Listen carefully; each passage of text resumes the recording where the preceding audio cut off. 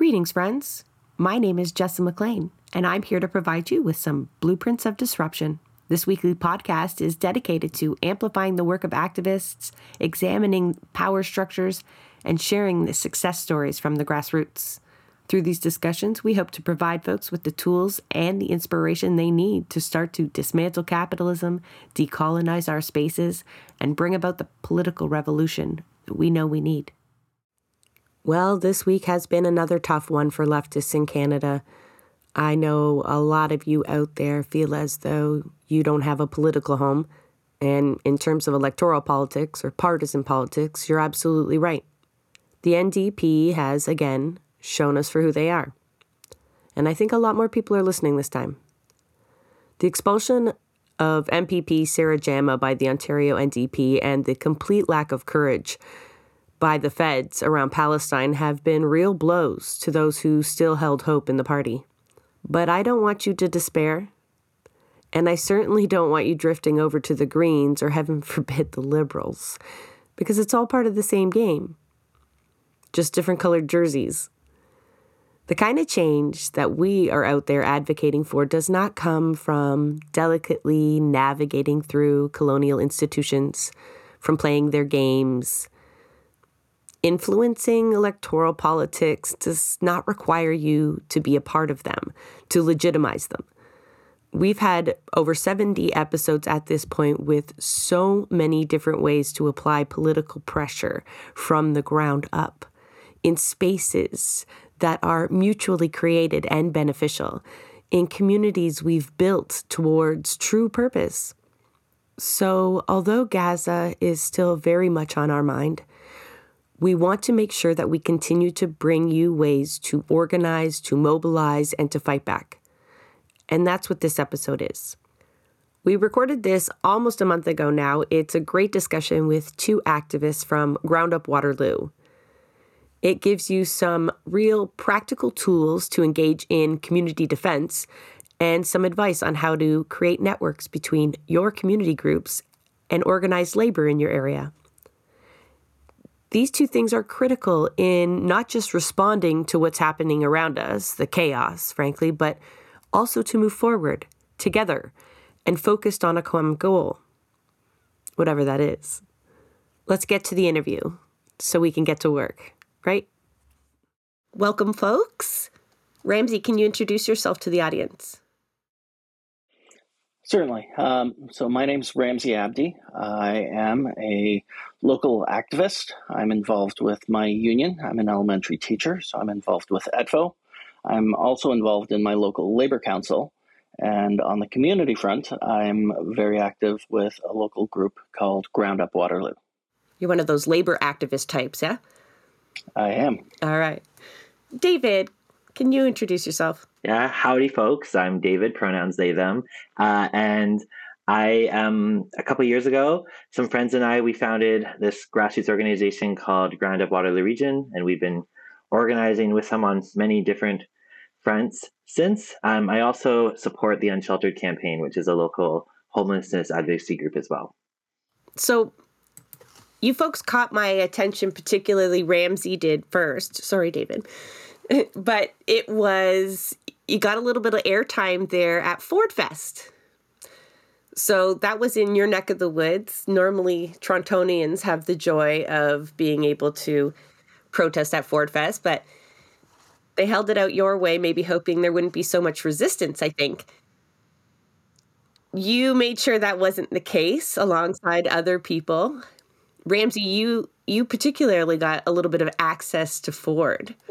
And reading the Ground Up Waterloo Twitter account, in the bio is talking about holding politicians accountable.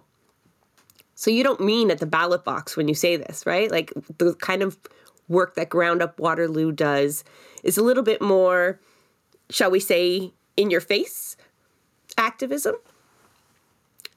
Is that an accurate description? And if not, tell me more about the organization. Well, let's see. We have a couple different ways to go here. With Ford Fest, it was actually kind of ironic that he chose Kitchener-Waterloo. When he came to town last year, there was actually a similar protest, a little bit smaller, but it was organized by the Ontario Nurses Association. That was in the middle of a big kerfuffle he was having with them. And they put a call out to the community to come out and support them, and a lot of groups did. So it was kind of interesting when he came back. And we were very well prepared for him. The Labour Front, through Labour Council, we organized, and we got a whole bunch of people together. And the Ontario Health Coalition has a Grand River chapter, which they use, and they were able to round up a lot of their healthcare-related allies and advocacy groups. And there's also the Grand River Environmental Network, which was there. And we actually reached out and connected all three to make sure that all three groups were there to hold him accountable for his treatment of labor, particularly education, his mismanagement of healthcare, and of course, we're in the middle of the entire Greenbelt scandal and how he's kind of destroying the green parts of the province. So it was really a very intersectional thing where we all were kind of very upset, and he handed this opportunity for us to come out and air our grievances. Were you just salivating at the chance? Because this is peak Greenbelt time. Right, Ford Fest was a few weeks ago now, but this was right when everyone was in fever pitch mad. And I would have had real fun organizing this. David's even smiling at us getting to talk about it again. I think everybody had been waiting for it. Educators, we've been dealing with all kinds of nonsense in terms of how he's been treating schools and education unions, particularly in negotiations. We're seeing some other issues, and Ford fed right into this in terms of the demonization of educators and what we do to try and support marginalized communities right now, particularly our 2S LGBTQ community. And for us, it's really important. We're there, and we want it to be seen. On the labor front, he's been attacking unions, and so we were able to come together on the labor side and kind of round up people. It's also very convenient right now because we're in the middle of a by-election here in Kitchener, and we have a very progressive riding here. We had an NDP MPP, and we have a Green MP, and we are a fairly leftist community. We want change. We want positive change. And so we were able to get people out from both of those campaigns as well, and bringing forward a lot of the other issues that they wanted to talk about. I talked about those three, but there were also groups out there for universal basic income. There were groups out there for Ford had recently, or in the past, he'd gotten rid of some rules around animal cruelty, right? We had our local, very recently, we actually started up a local ACORN chapter to help protect tenants, right? And the affordability crisis is a huge thing. That's not a labor thing. That's not a healthcare thing. That's not an environmental thing. That's people just struggling to survive under Ford. And we were able to bring all these groups together. And there were a couple of clips there. There was my clip there, but you probably also saw the clip when he pulled up in his SUV and the police were trying to get him in. And we just had 150 people just walk into the middle of the driveway and say, no, that's not happening. We had people laying down on the road. It was Gandalf style, you shall not pass. I can only appreciate how much that would have been like if I were there. But I promise you, being able to watch that on Twitter when you couldn't go to Ford Fest was wholly satisfying. And I was so happy to share that clip around because the reaction it got from people, I think, was really important, right? That resistance is pushing back, and the optics of the police kind of, sort of trying to get him in is obviously very educational for folks to see.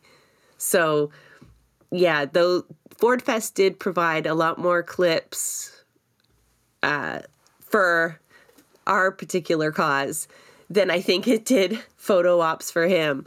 I mean, that's an entire PR stunt that it makes me mad to think, because it happens in every community. Ford Fest is the big one, but we all have barbecues and stuff held by these conservative and people. You're lucky you don't have to be subjected to this in your progressive riding, but I do. And they're full of Canadian flags and they're really obscene for the most part. And they seem to go off with impunity.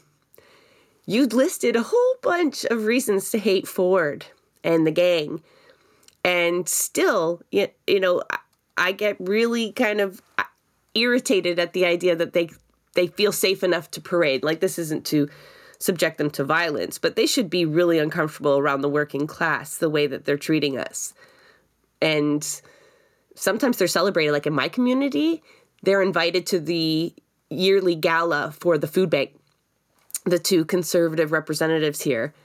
And one is heavily featured. Carolyn Mulrooney is usually, like, her children are up there dancing, and she's, like, essentially the guest of honor.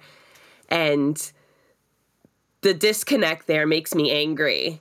So when we see acts of resistance like this, even the smaller ones, you know, it's just a reminder to them that we're not going to sit down and take it. And it emboldens other people who want to say the same thing, but, you know, it's not the safe space to do it. You'd be the only person hollering at them. You know, when you start to even bring pairs of people to this and you start to really, you see the wave. David, do you want to tell that story from a grassroots perspective? So Labor got organized. They've got lots of reasons, right? Ramsey talked just a fraction of the attack on workers that would justify local labor councils gearing up. But the grassroots movement, getting people involved in that and getting them mad enough to act, it's a little bit different. Yeah, well, and I think like the Ford Fest event kind of demonstrates some of what are, I guess, the tactics and thinking at the grassroots level in Waterloo Region in terms of really at this moment trying to make opportunities for everyday people to access action, like access political action. People who might not know, you know, like they might not have a connection to a union. They might not be a member of a political party. They might not understand those kind of pieces, those bigger infrastructures, but they have lots of feelings about things going on. I mean, there were so many of the groups that Ramsey was talking about are grassroots groups. Like a lot of the stuff around the Greenbelt was grassroots. A lot of the stuff around animal rights. The Acorn group is very grassroots based locally. And then there was just people who were upset and looking for a way to get involved. And so when I think of how Ground Up tries to position ourselves in this landscape, it's to try and help be an access point for people who are feeling frustrated and don't know how to get involved. And so we try and be very accessible in that way so that people can understand, okay, these are actions, this is a place you can go, and these are how you can go to that place. And then when you're there, you're going to start making the connections.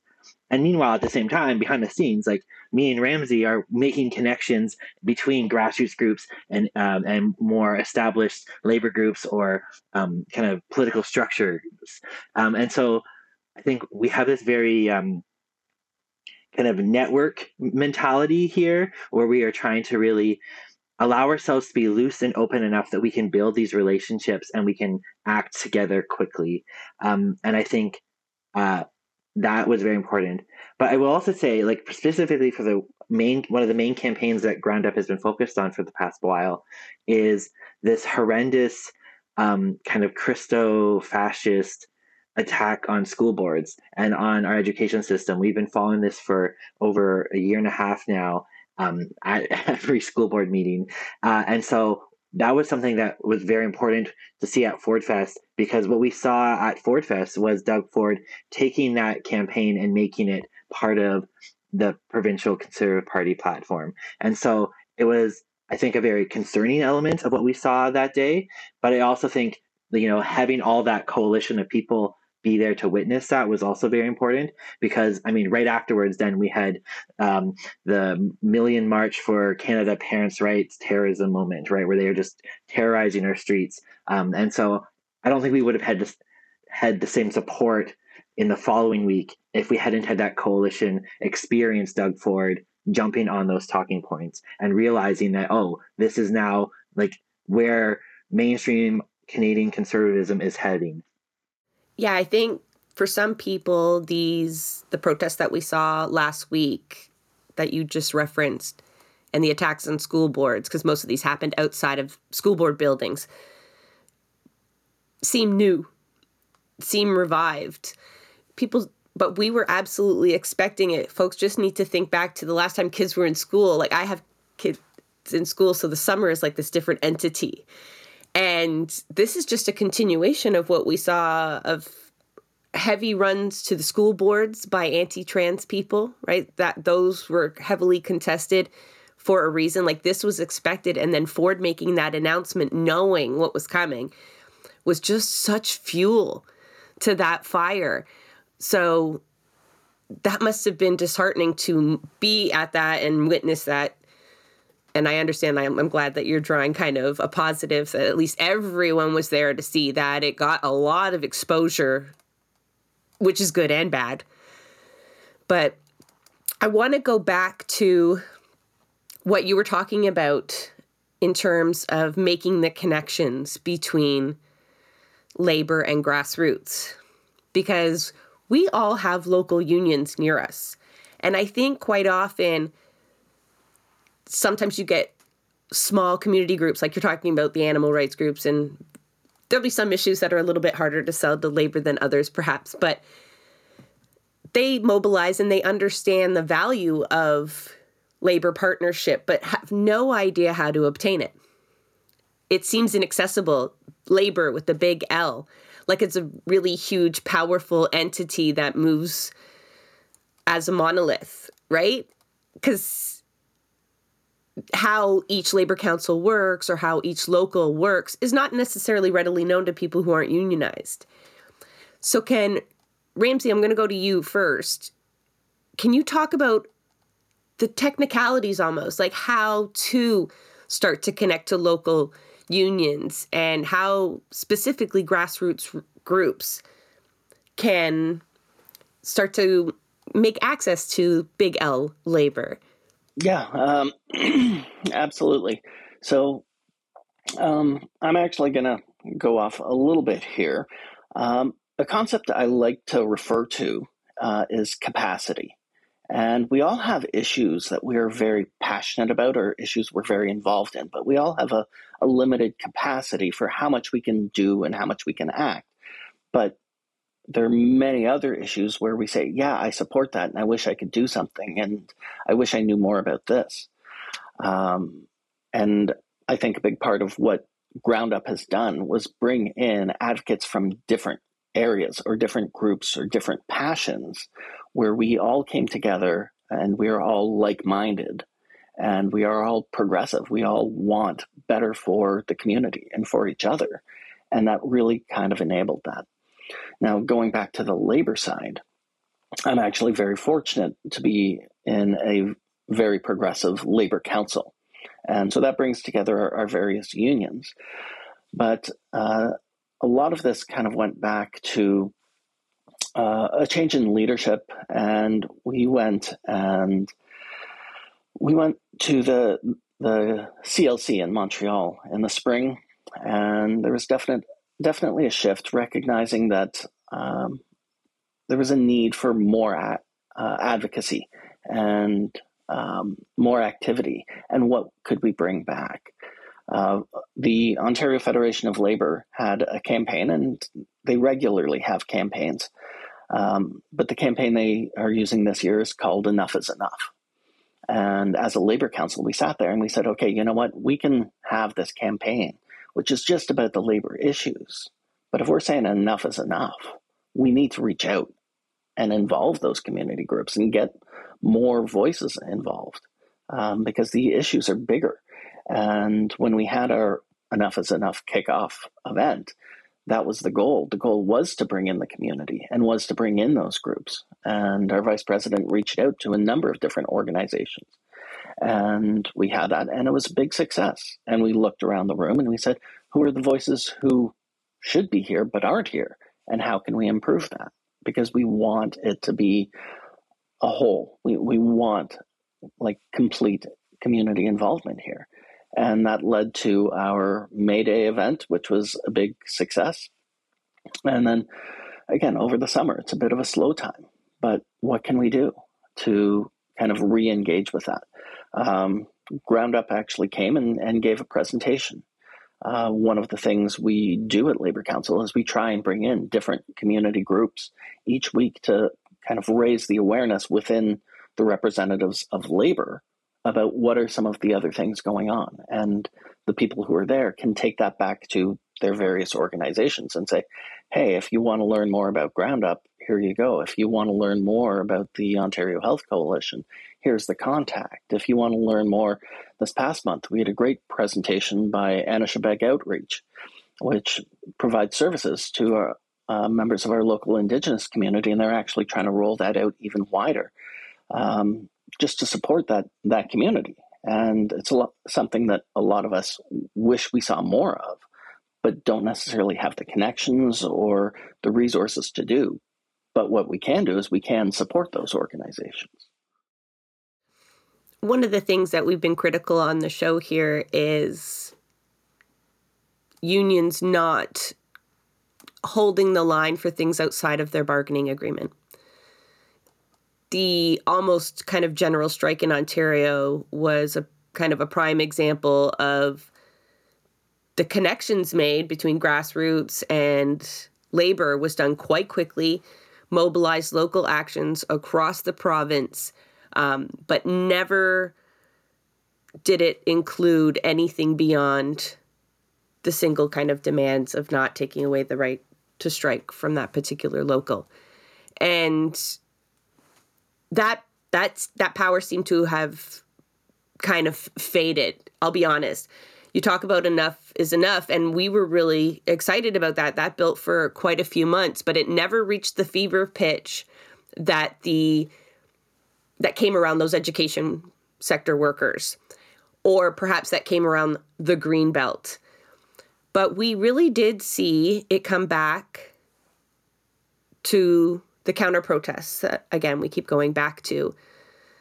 So, David, knowing that and being a grassroots organizer, I know none of this is news to you, that like getting disability issues on the docket for labor rights, even climate issues can be a really tough sell because, they're fighting for their workers' rights and there's capacity issues on what they can do. But it's frustrating because the power that exists there. So how did it feel as a grassroots organizer to see that kind of mobilization happen, even if it was for a bit of a defensive position, right? We would like this to be on the offense once or twice, right? Make some gains rather than holding off bigots alone, right? That's exhausting. But it happened. It's a huge positive. What did you draw from all that?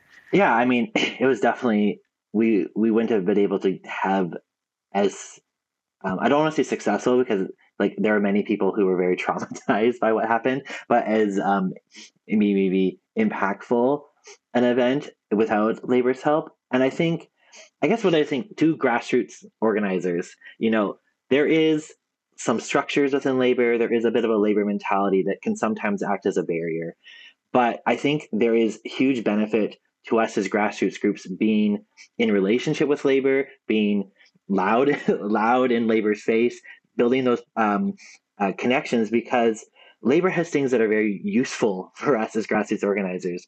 For example, it is far easier for labor to get access to valuable organizing materials like, safety vests, sound equipment, those kind of things that are really needed to have a strong event. If you don't labor can get that stuff so much easier. And most labor council meetings are publicly accessible, or it's not that hard actually to get into a labor space. And in where your grassroots causes, usually there is a labor space somewhere nearby, in terms of whether you're at the university, there's tons of labor stuff at the universities. If you're thinking about public education, there's labor stuff there. If you're thinking about poverty and homelessness, there are labor groups that are connected there.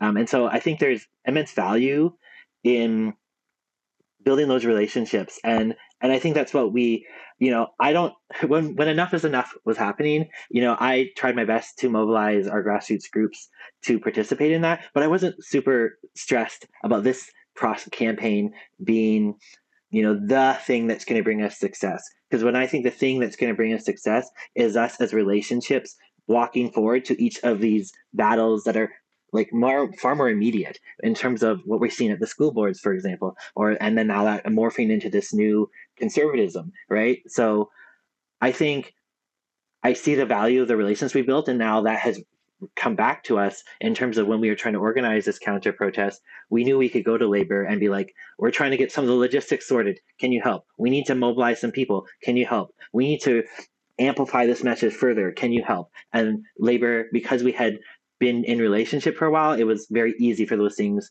to move ahead. And so I think there is very much value in that. And we don't have to be in lockstep as grassroots and labor. We can be in relationship and collaborate on stuff, and also be like, some things, those are labor things, and I'm not going to jump in on that, and that's okay. And sometimes labor is not going to be, in the exact same politic, because also grassroots groups have many diverse politics, but being able to at least have the relationships and the understanding to collaborate, especially on these kind of key fronts that we are seeing, is very helpful.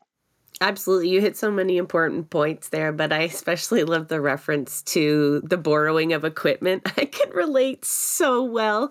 Shout out to QP 905. I don't know how many megaphones and tables, and they even let me use their kitchen. And yeah, no, sometimes you even forget as an organizer because you have someone really reliable in labor that can help you out. But endless resources that you just can't scrounge up sometimes, especially with short turnover, the way that we have to respond often in small community groups. So yeah, that and the greater scheme of things, right? So keeping those relationships building, a lot of these labor councils even have Zoom links to a lot of their meetings, so you can be a fly on the wall first, see what they're like, understand who you probably need to talk to or email in order to get on the docket, to get on the agenda. And you don't have to be a union member to influence labor, right?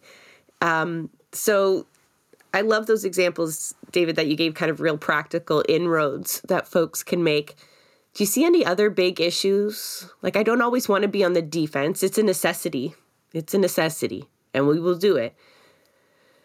But can either of you think of an issue in Ontario, perhaps, that we could get that same level of cooperation? Because, Ground Up is, as you describe, a real broad coalition in itself.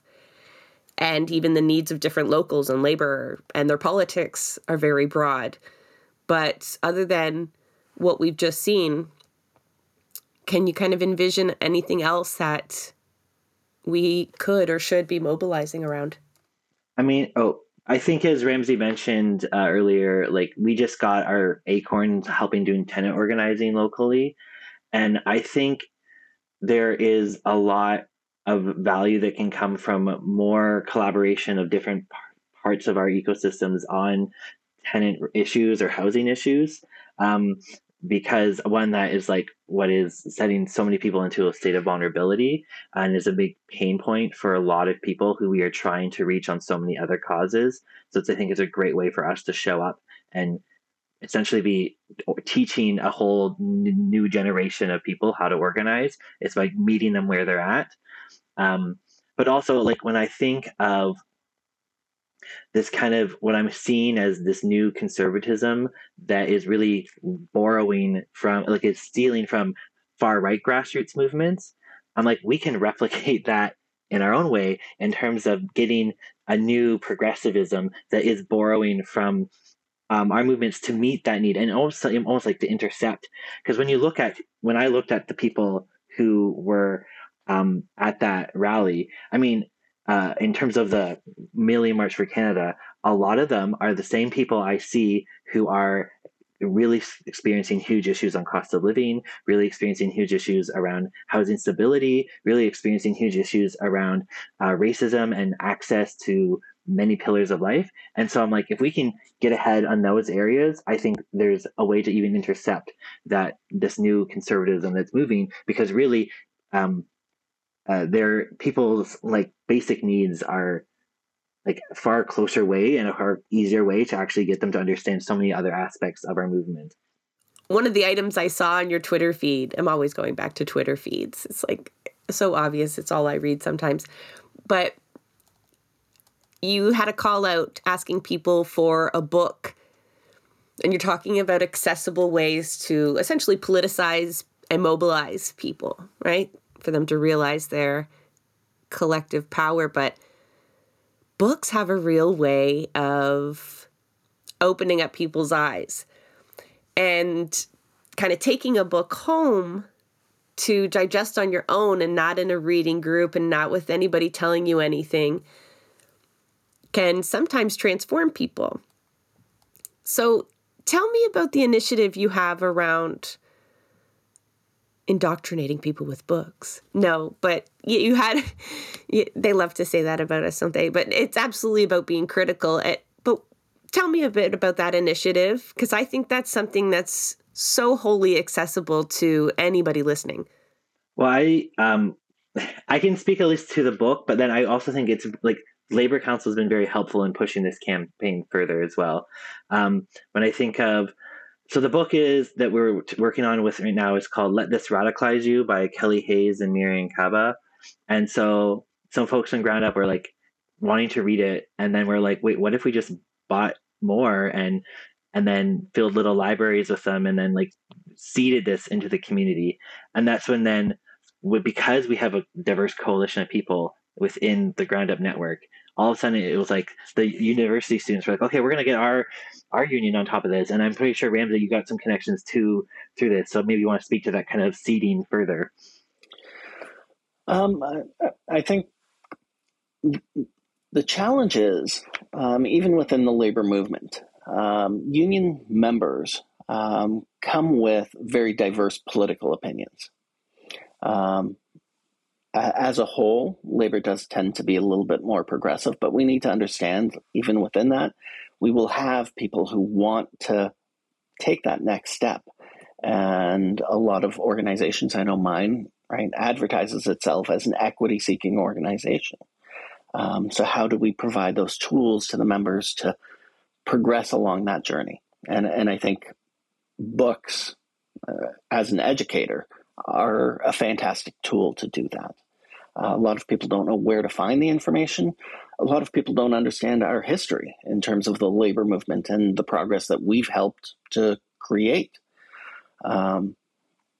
So for myself, when the opportunity came up with this book, it's like, absolutely, give me a couple copies. And I'm going to get this out to my Equity and Social Justice Committee, and I'm going to get this out to my Status of Women Committee, and I'm going to get this out to my Political Action Committee, and all of the members that I interact with in those various communities. Hopefully they can fan it out as well and have people, have that slight shift in their mindset and say, what more can I do? Or how can I do more differently? I love that, because even all our communities, there's free libraries everywhere, even if you're talking about sending it to committees and people who might absorb it really well, but also just kind of leaving them rando in those little boxes that people put on their lawn that says free library, leave one, take one, and just like filling that up, taking something, one of those murder mysteries out, replacing it with the book of the month. And I just that one really made me smile, because I think, again, it's just really accessible way for people to radicalize other people. And I don't think that's such a bad thing.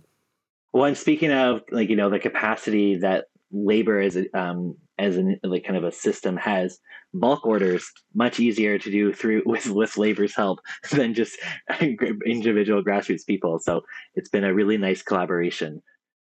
Absolutely. And I can just see passing on your own books and, asking folks to forward on any copies they have, but purchasing and supporting the author is obviously a good choice too. But yeah, the labor resources are pivotal, but it also sends a very clear message when the two groups work together, because nothing was quite as satisfying as seeing how much the far right squirmed at the announcement that CUPE in particular would be joining the counter protests, and the vitriol, unfortunately, that Fred Hahn was subjected to, that, he did not squirm away from, not even when he asked if CUPE aligned with Antifa. And I think that sends a very clear message, even though it riles them up real bad. I saw someone going to do an investigative report on how all these groups are now working together. And it was like, we've openly been calling for this for eons. Like South America, on the show, we did an episode, Lessons from South America. And the one lesson we drew from that is nothing of this is possible unless social movements are step in step with labor, right? Not kind of as add-ons, to bulk up the numbers, but actual key players in a mass movement. And so when it started to happen and they just started to lose their shit, you were just like, okay, yeah, this reinforces what we've been saying. It shows a positive example to people. So not only do they come with somewhat deeper pockets than grassroots organizations who literally have to find everything for free for the most part, borrowing and whatnot. I think I have a tent from I never gave back to OPSU. I'm so sorry, but that's like my confessional. I might edit that out. But, it's that messaging, that visual too of the side-by-side step. I still cringe when the politicians walk in, although it's important that they show a clear side, but it's just like giving them that photo op without any kind of tangible action when typically they just come along as players, right? They're not generally sending out emails to also ask their supporters to get on the line, but there are a few exceptions to that. But no, I think that's actually an important distinction, right? Like labor in those counter protests showed up, made public statements, and got their invited, called their members to show up. I mean, not a single government, not a single there might have been individual politicians there, but you didn't see all of a sudden the Green Party of Canada all show up. You didn't see the city of Kitchener. They just put out a statement. There was no, right? And so I think there's a huge distinction there that labor is actually modeling for other, even more bigger institutions that this is actually what solidarity looks like. And then institutions can and should be doing solidarity. Yeah, even cringeworthy is quite often when you have these moments, the emails that do go out from the political institutions, we know what they say, right? You could help by signing this petition or by donating $50 by midnight. And there's a huge difference in the approaches there. So yeah, you got a big smile from me when you said that's a more of a model to follow. I would argue to say that the grassroots model is a model for labor to follow, which is then a model for politicians or at least leftist political entities to at least pretend to follow. But that's another episode. Well, I think that's something we're actually seeing within the labor movement is kind of that recognition that we do need to shift more to a grassroots model of organizing. I think we see that a little bit in certain political parties as well, but within labor, it's very clear that we need that grassroots organizing. We need those conversations, those one-on-one conversations. We need people to feel heard. We need those voices to be amplified, because right now a big barrier for labor is engagement, and we do see it, great in some unions, but not so much in others. We saw OSSTF have their arbitration vote, and I'll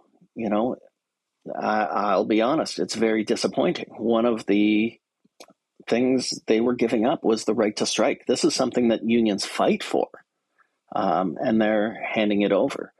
And, the vote was 78-22. Again, not overwhelming, but still very disappointing to see that high. But also the engagement, the number of people who actually voted in that was extremely low.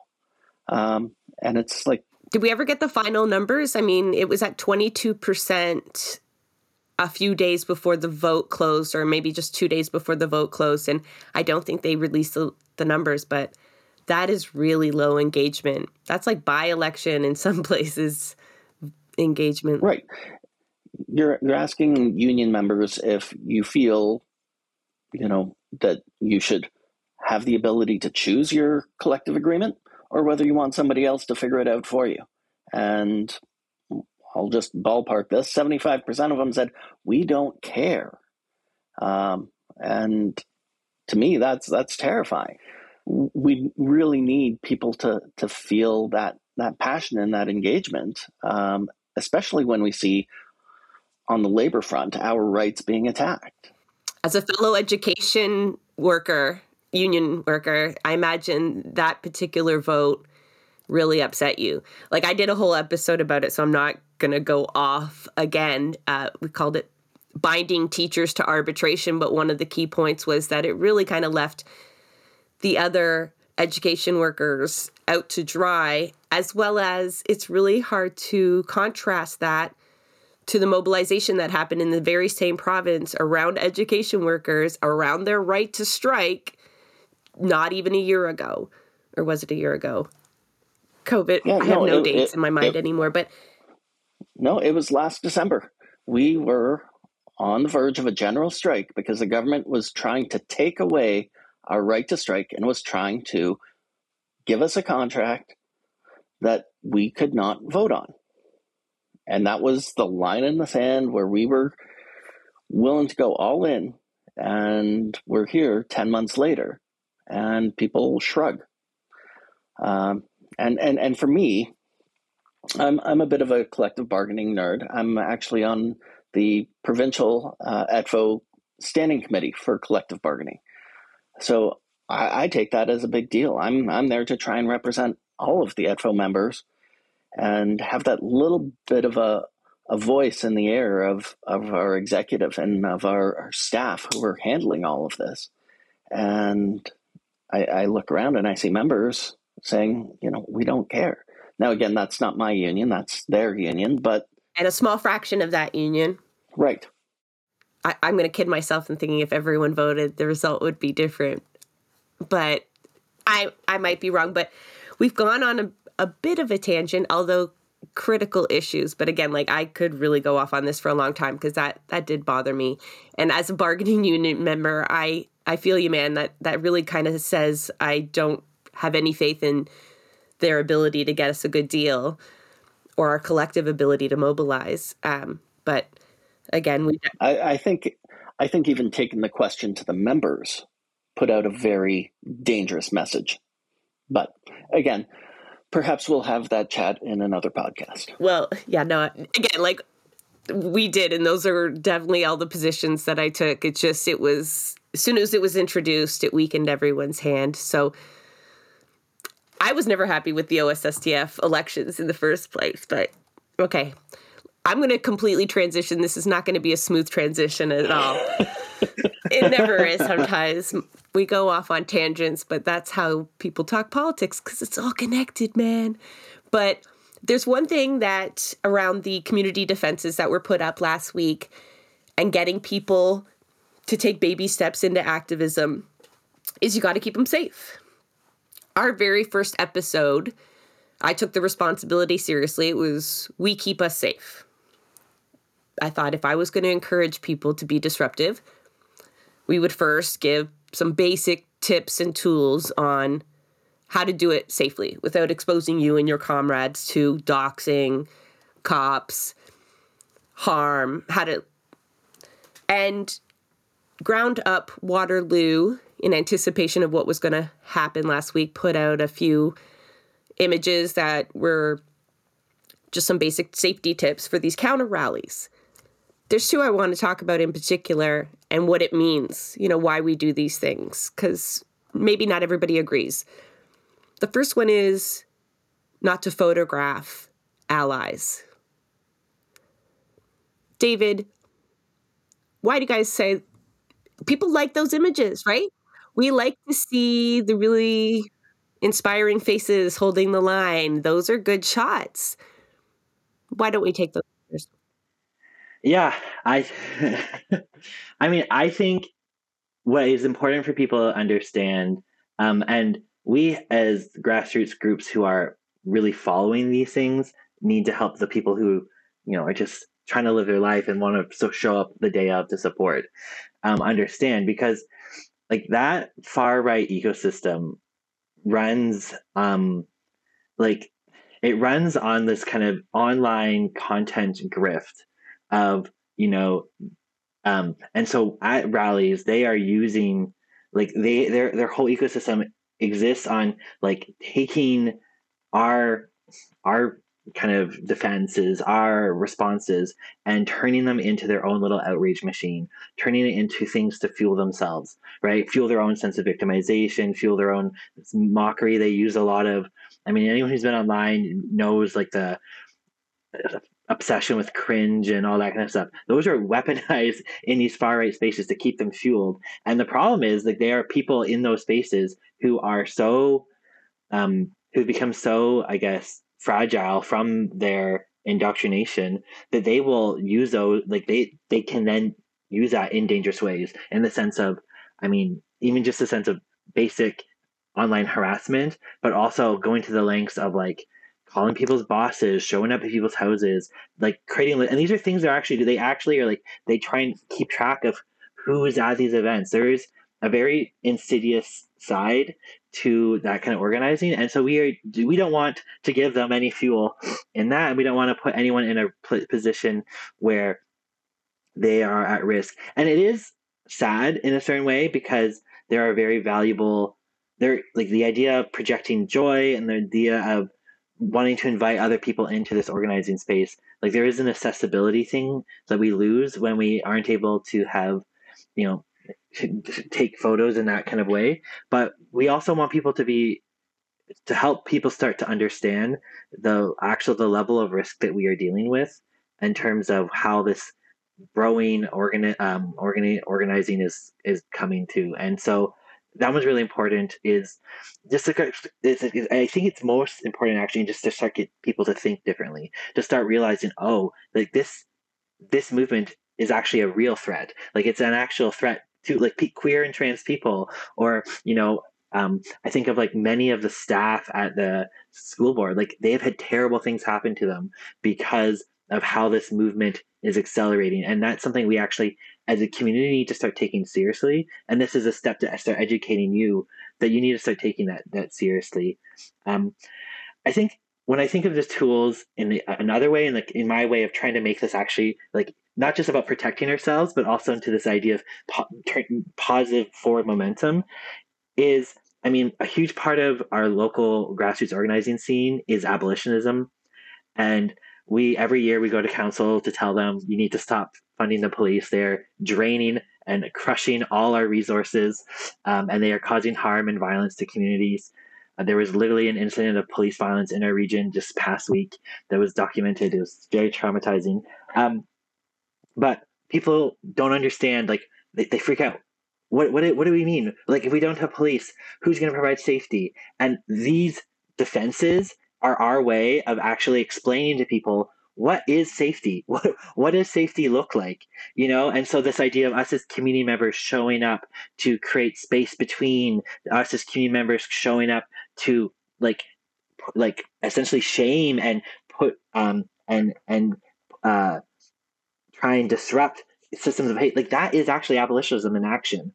And that's what our world without police is a world where we have systems that do that. And if you were at any of these queer defenses, you would have seen, one, that the police spent way more time policing the queer defenses than they did the 4 million mark. And that was two, because the police themselves were actively terrified of the 4 million March parents' rights groups. And it was a very, and so you can see that the police themselves are looking to grassroots organizers to understand safety themselves, because they don't know how to provide safety in these situations. And so I think, one, this is a very real risk, and we try and go to the most extreme so that you are protected from the most extreme, even though most likely the everyday person at a rally like this is going to be fine. But also we're doing this so that you can start thinking and learning and practicing what safety looks like, so that then this is what the abolitionist future is going to look like. It's going to look like you knowing and trusting that your community has your back and that they know how to respond to protect you. if I can just jump in here, I think a lot of people, like you said, most people will go to these events and not experience anything, but the risk of the harm is absolutely real. For us here in Waterloo, we had the attack at the university back in June, if you recall that. And one of the things that we did with Ground Up Waterloo was listen to the community, where they said, we don't feel safe. We don't trust the campus police to take care of us. We need to come together for healing. And we were able to facilitate that. And, when we organize, we have representatives who are the liaisons to work with, law enforcement. But the reality is we try and manage it and tell them, like, you are not helping the situation. And I think back to the Million March, and it was there was a team of us, and we were very committed to trying to make sure that space stayed safe. Unfortunately, people say, oh yeah, everybody came, everybody went, and it wasn't a big deal. But there were actually 5 incidents with roaming groups who were trying to hunt down followers after the event had dispersed. So we had 5 incidents that day. Thankfully, we had members of our security team with them, and everybody did get home safe.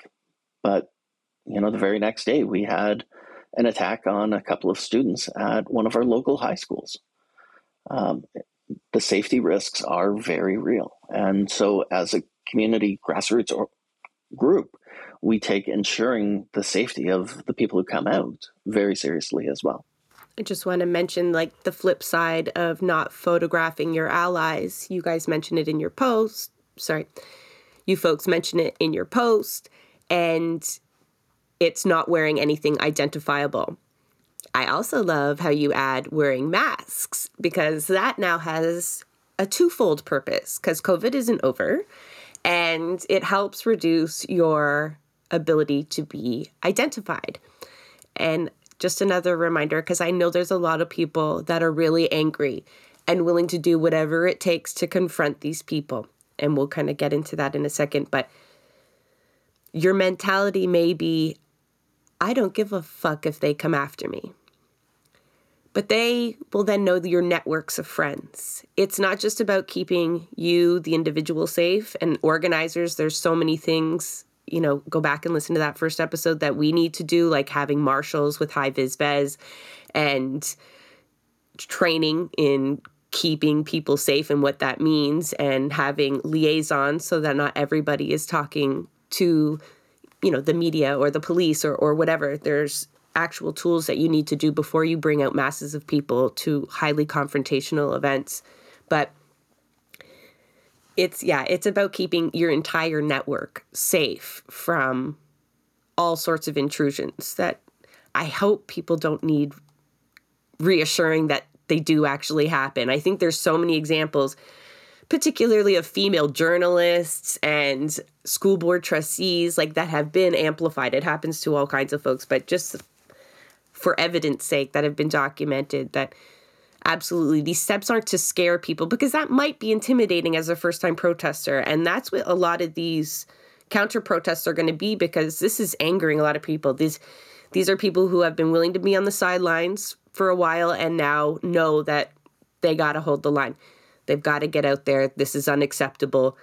It's spurred a lot of people on both sides.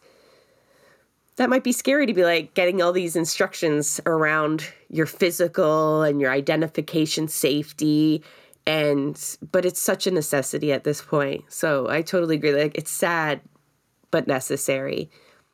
Sorry if I can chime in here. If the other side already knows who you are, it's a bit of a moot point. But if they don't, keep it that way. Everybody knows who Fred Hahn is. Everybody knows. He should still wear a mask if he's listening. Yeah, organizers, have your rallies be masked.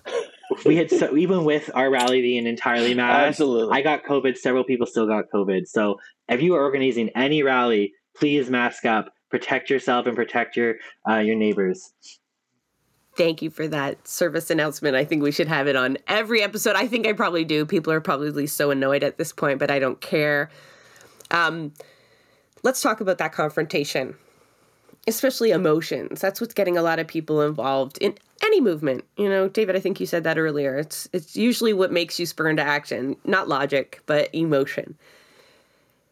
And like we are seeing people hold up signs that we've seen. I don't even want to repeat it. That just make your blood boil. They're collectively making demands that would erase some of our community members. And literally. You want to go out and you want to punch these people, right? That's what you're feeling. You're like, not fucking on my watch, you're not. You know, like you come near my kid's school, da-da-da-da-da. You know, there are high-level emotions. There's also only so much people can take when confronted, like the stories that came out from last Wednesday or last Friday at the North York School and countless other examples that I know I'm missing, and I apologize. Awful things being shouted at people. How, and one of your instructions speaks of a real non-confrontational approach about trying not to add fuel to the fire, because I know a lot of folks worry about violence, not the single acts of violence that we're talking about, but an escalation, a repeat of some acts that we've seen that are just fueled by hate. And a lot of people worry about stoking that fire. Some people aren't going to agree with that approach, though. Do you want to hit on that, on the need to emphasize the need for a safe space in those counter protests in particular versus the need to confront a bigot?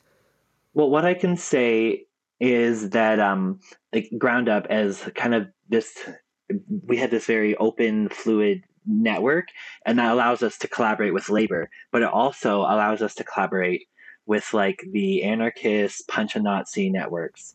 And I just wrote down Punch a Nazi.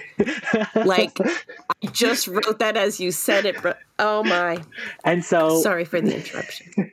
But it's like, it's important that we are like building relationships in both, like in that space as well, because those networks who, I mean, Waterloo Region has a long history of Nazis. Like it was in the 90s and early 2000s that it was the anarchist Punch a Nazi crews that got the Nazis like out of our downtown. So like they have a wealth of knowledge about about that type of organizing.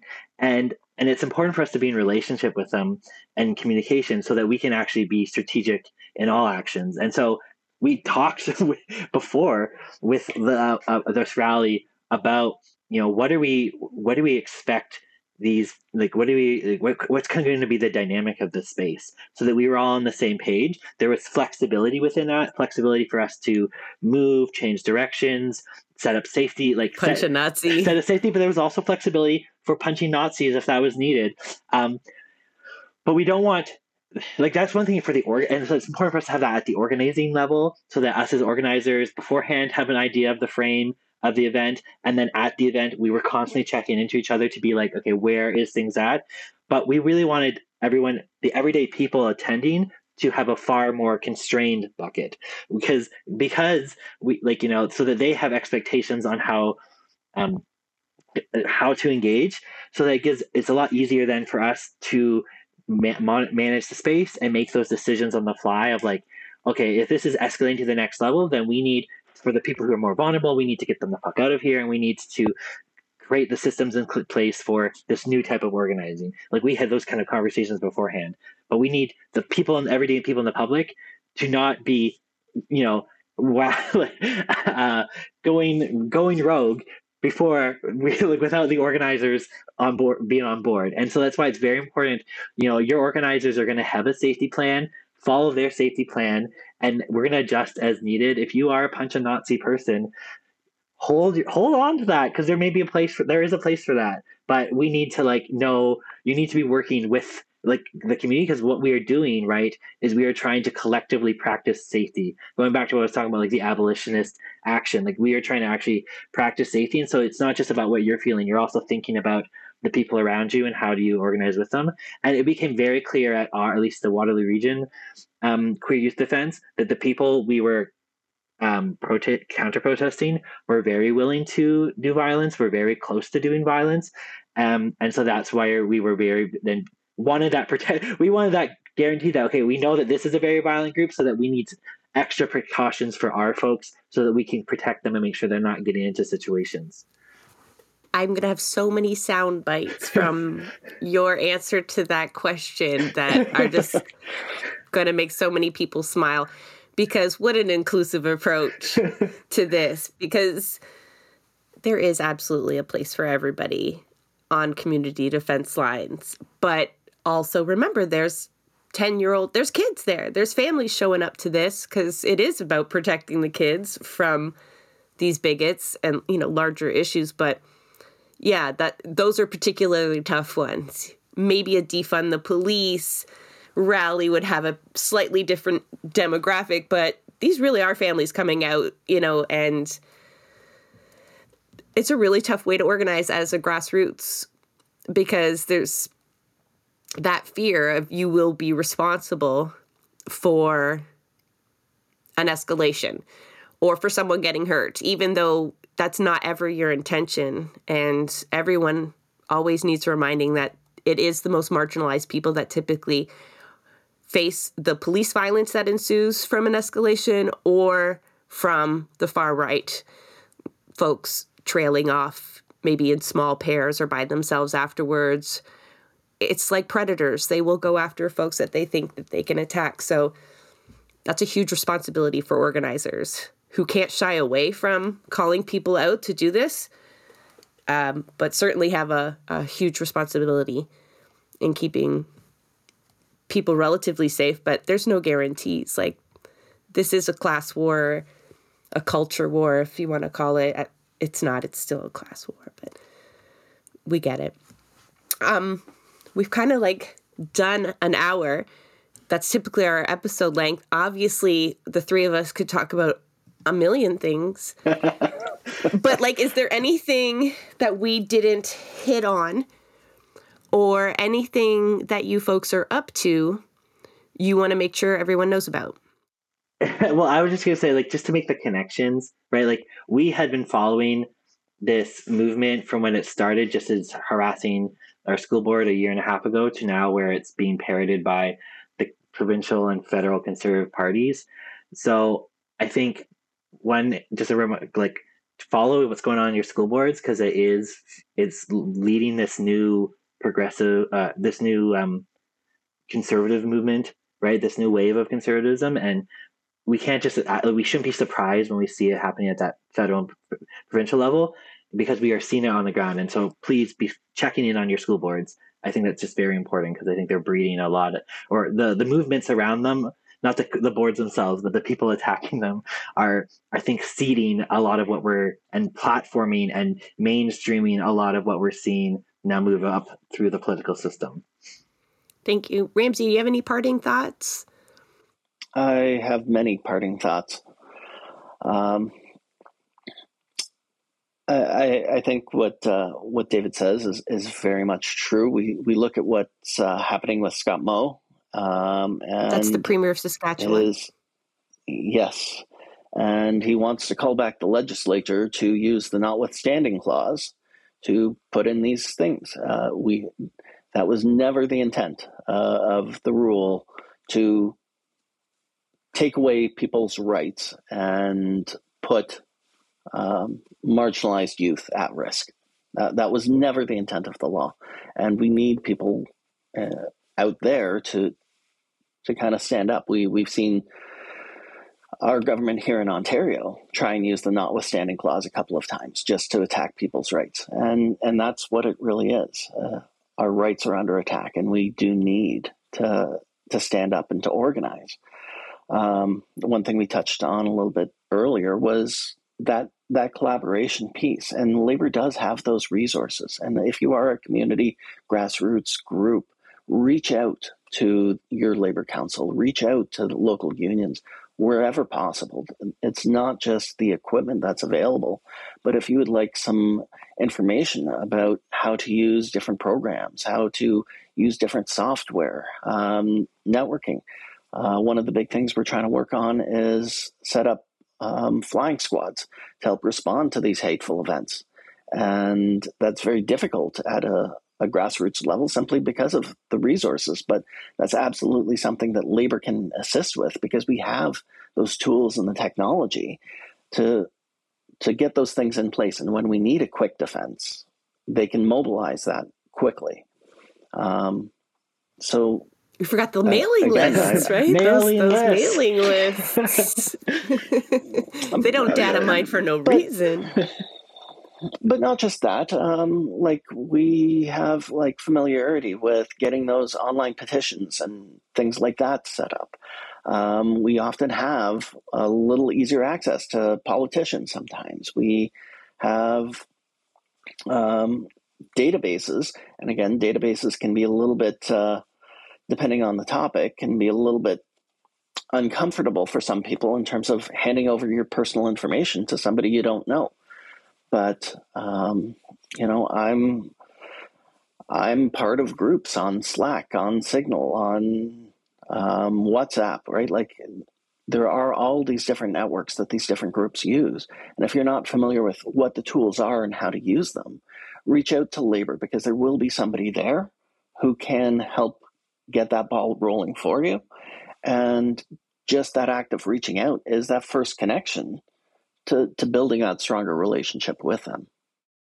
Yeah, I think folks would be surprised how many different committees that labor councils already have dedicated to issues that aren't necessarily labor issues, worker issues. They are, but that's a different discussion. So there might already be a response network for the Greenbelt, for the community defenses around LGBTQ rights. So yeah, I love how we gave people kind of practical blueprints to engage with labor. But I really appreciate both you taking the time to sit down and hash this out, but also for doing what you do on the ground.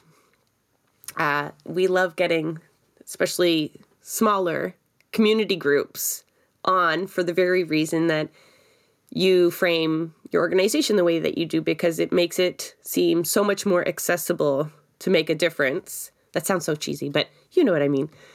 And it's not out of reach, right? Getting labor on your side isn't necessarily out of reach. Radicalizing people is not a formidable task always.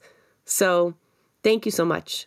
And we will make sure to link back in our show notes all kinds of ways to keep up with this particular group, Ground Up Waterloo, and Ramsey and David. So thank you, guys. Thank you, folks. Blessings. All right. Thank you. That is a wrap on another episode of Blueprints of Disruption. Thank you for joining us. Also, a very big thank you to the producer of our show, Santiago Halu Quintero. Blueprints of Disruption is an independent production operated cooperatively. You can follow us on Twitter at BP of Disruption. If you'd like to help us continue disrupting the status quo, please share our content, and if you have the means, consider becoming a patron. Not only does our support come from the progressive community, so does our content. So reach out to us and let us know what or who we should be amplifying. So until next time, keep disrupting.